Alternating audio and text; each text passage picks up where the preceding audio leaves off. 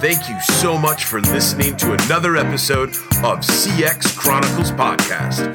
I'm your host, Adrian Brady Chisana.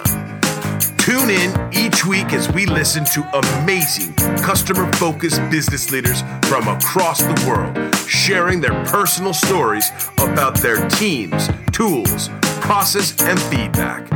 Check us out at cxchronicles.com today or listen on iTunes, Spotify, and Stitcher.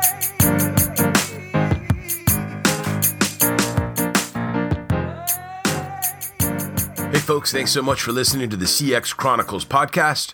I'm your host, Adrian Brady Chisana, and this is a CX Weekly Update. So guys, thanks so much for listening to the show. Today's CX Weekly Update, I wanted to get into it's an interesting concept. There's been a lot of conversations over the last 3 months as so many companies across the world have really been forced to kind of sort of get on their tiptoes and sort of show what their actual ground game looks like in terms of developing quick action thought strategy, resetting direction for their business and replotting a new course around exactly how they're going to get their companies from point A to point B, right? And every single solitary day and every single solitary week since COVID-19 started, every single one of us has been put in a position where we're constantly taking each day at a time and taking whatever curveballs get whipped at our heads with that. So it's been a really, really interesting period of time to kind of see all of this in flight. So today's CX Weekly Update, we're going to talk about 6 reasons why your strategy isn't working. So there was an incredible article recently by Harvard Business Review written by Michael Beer last week in June that got into an incredible conversation around how do different companies need to be thinking about all of the things that are thrown at us, right? There's some companies out there that are pro-COVID. There's other companies out there that are negative COVID, meaning they're not going to be able to stand this test of time. And the pandemic's likely going to take their businesses out of the running for where they were. We're constantly seeing a new normal set every single solitary day. And companies across the world, startups, high growth companies, and even mature, big, old, huge, massive companies are all looking at this thing the same way, which is they're thinking about what does their future look like, what are the stepping stones to get there, and what are they going to need to do to make sure that they can steer their company into the future successfully. So let's hop into some of the 6 reasons why your strategy might not be working. Number 1, unclear values and conflicting priorities.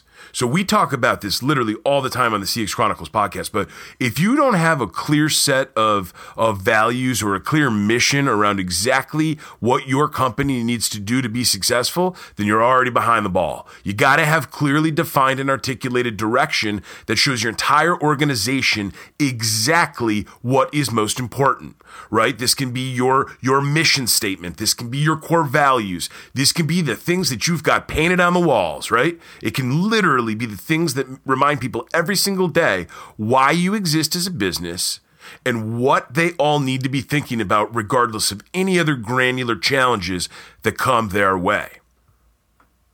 Number 2, an ineffective senior team.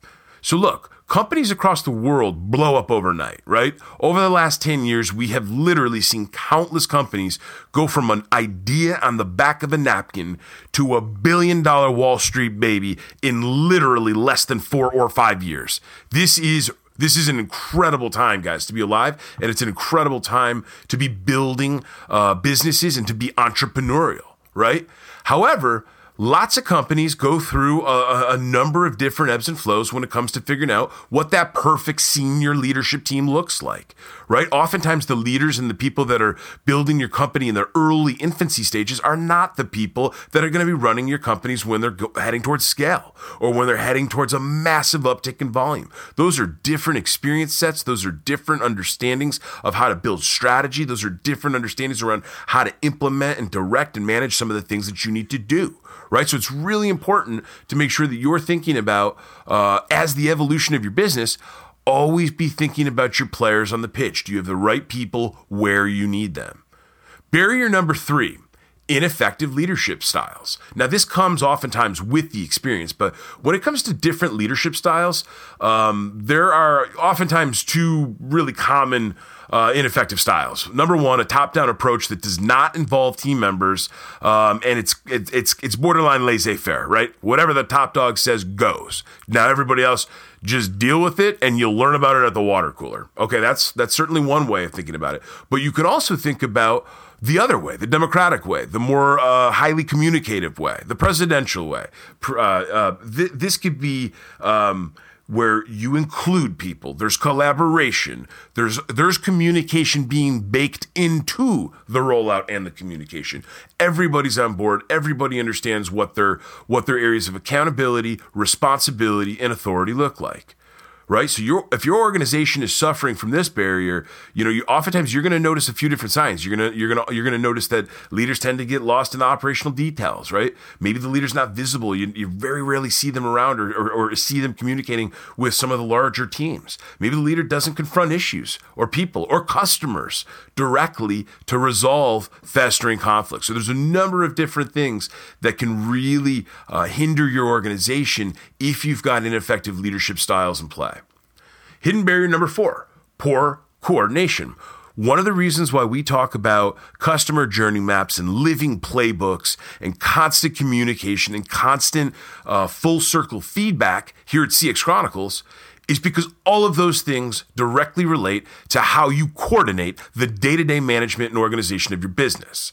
Every company in the world understands the pain of silos, right? Different functions and different business units or different geographic areas operating in different ways, completely erroneous to whatever the execution or the executive strategy from above looks like. So if your organization is suffering from this barrier, you're probably noticing that it's really painful and hard to execute on cross-functional or geographic initiatives. Maybe it's really tough to get things done in the West, but on the East, everything happens to work perfectly fine. Work on horizontal cross-boundary teams is seen as secondary to meeting the goals of one's own. So, how often have you seen times when you get tapped to be in an organizational, cross-organizational task force to solve a huge problem that's going to deliver a bunch of positive results to not only your customers, but to all of your employees? But you need to sell 10 more units to hit your goal. And you have one option or the other option. All of us have been there. And it really depends in terms of your own personal style around what you think makes the most sense for how you can do that. The other piece is the roles, the responsibilities, and the actual public functions of the business units. Again, playbooks. If people don't understand what a team does or what a department does or what an individual role does or how they're measured or how they're compensated, then they're already a little bit behind, guys. So you really need to take time as a customer-focused business leader and as an employee-focused business leader to make sure that you and your leadership team are taking a deep dive and looking at whether or not you're doing a great job coordinating all of the awesome things that you're working on. Hidden barrier number 5. Inadequate leadership development. Okay, the best companies on planet Earth have already got this thing locked down. And it's really no surprise why they end up keeping and compensating some of the smartest people on planet Earth, right? It's because they develop their leadership for the future. They invest in their best people. They send them to seminars. They allow them to take additional training. They pick up the tab when it comes to different functions, events, or even training sessions that you have an opportunity to not only let one of your best people show up, but go represent your company. Talk about the amazing things your company's doing. Talk about the amazing things your team's doing and talk about how happy your customers are. So if your organization is suffering from this barrier, you're probably going to notice that it keeps coming down to the same usual suspects when something needs to get done, right? A handful of individuals that gets the bulk of the issues taken care of. Too few opportunities are provided for leadership and management development, right? Oftentimes this is a product of growth, guys, right? For companies that are rocket ship growth, this is not an issue. There's tons of runway. There's always areas that you can promote or elevate or push your best people into future leadership positions. And lastly, the senior team does not review leadership talent regularly or offer career paths that enable the development of general management capabilities. Think about it. If you don't have once a year, once a quarter, twice a year, whatever it is that your company has the appetite for, reviewing talent, promoting talent, rewarding talent, thinking about the best people that have probably made your company the most money. If you're not taking the time to do that, then again, you're not going to keep those A players for the long haul. And then second of all, that's going to become a cultural carcinogen later on down the line, right? You've seen it time and time again with a variety of startups that started off with phenomenal culture, phenomenal focus on people and the team. And then later on down the line, things just start to fall apart. And hidden barrier number 6, inadequate vertical communication. Okay, so I always talk about it here on the CX Chronicles podcast as a bad game of telephone, right? It's when one person talks to another person, the message is completely different by the time you get around to it. And the reality is this can be super, super harmful to your team and to your business.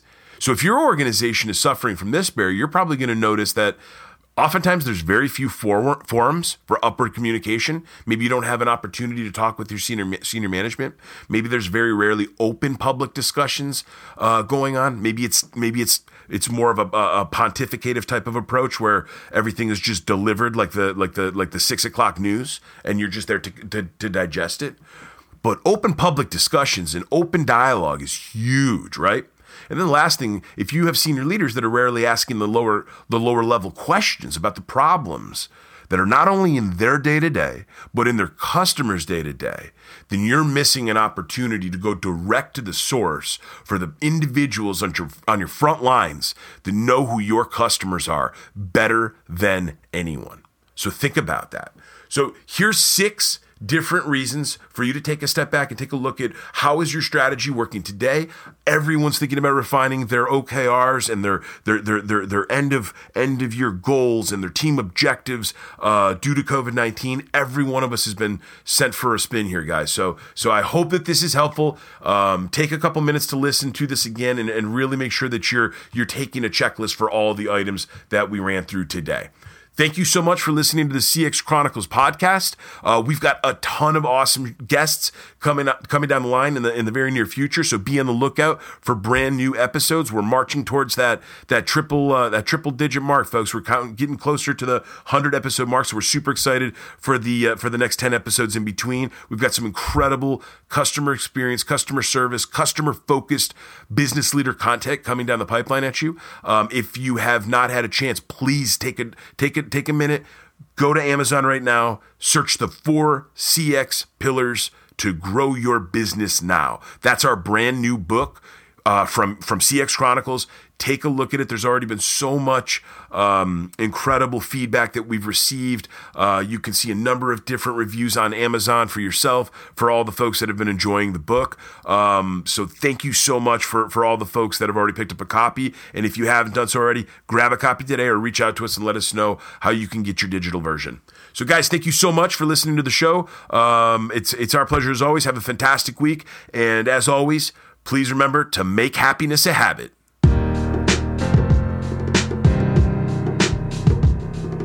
Thank you for listening to another episode of the CX Chronicles podcast. We're thrilled to have you as a part of the CX Nation, tuning into customer-focused business leaders from across the world. Be sure to check out the CXC website, and as always, find us on any of your favorite podcast players, iTunes, Spotify, Stitcher, and more.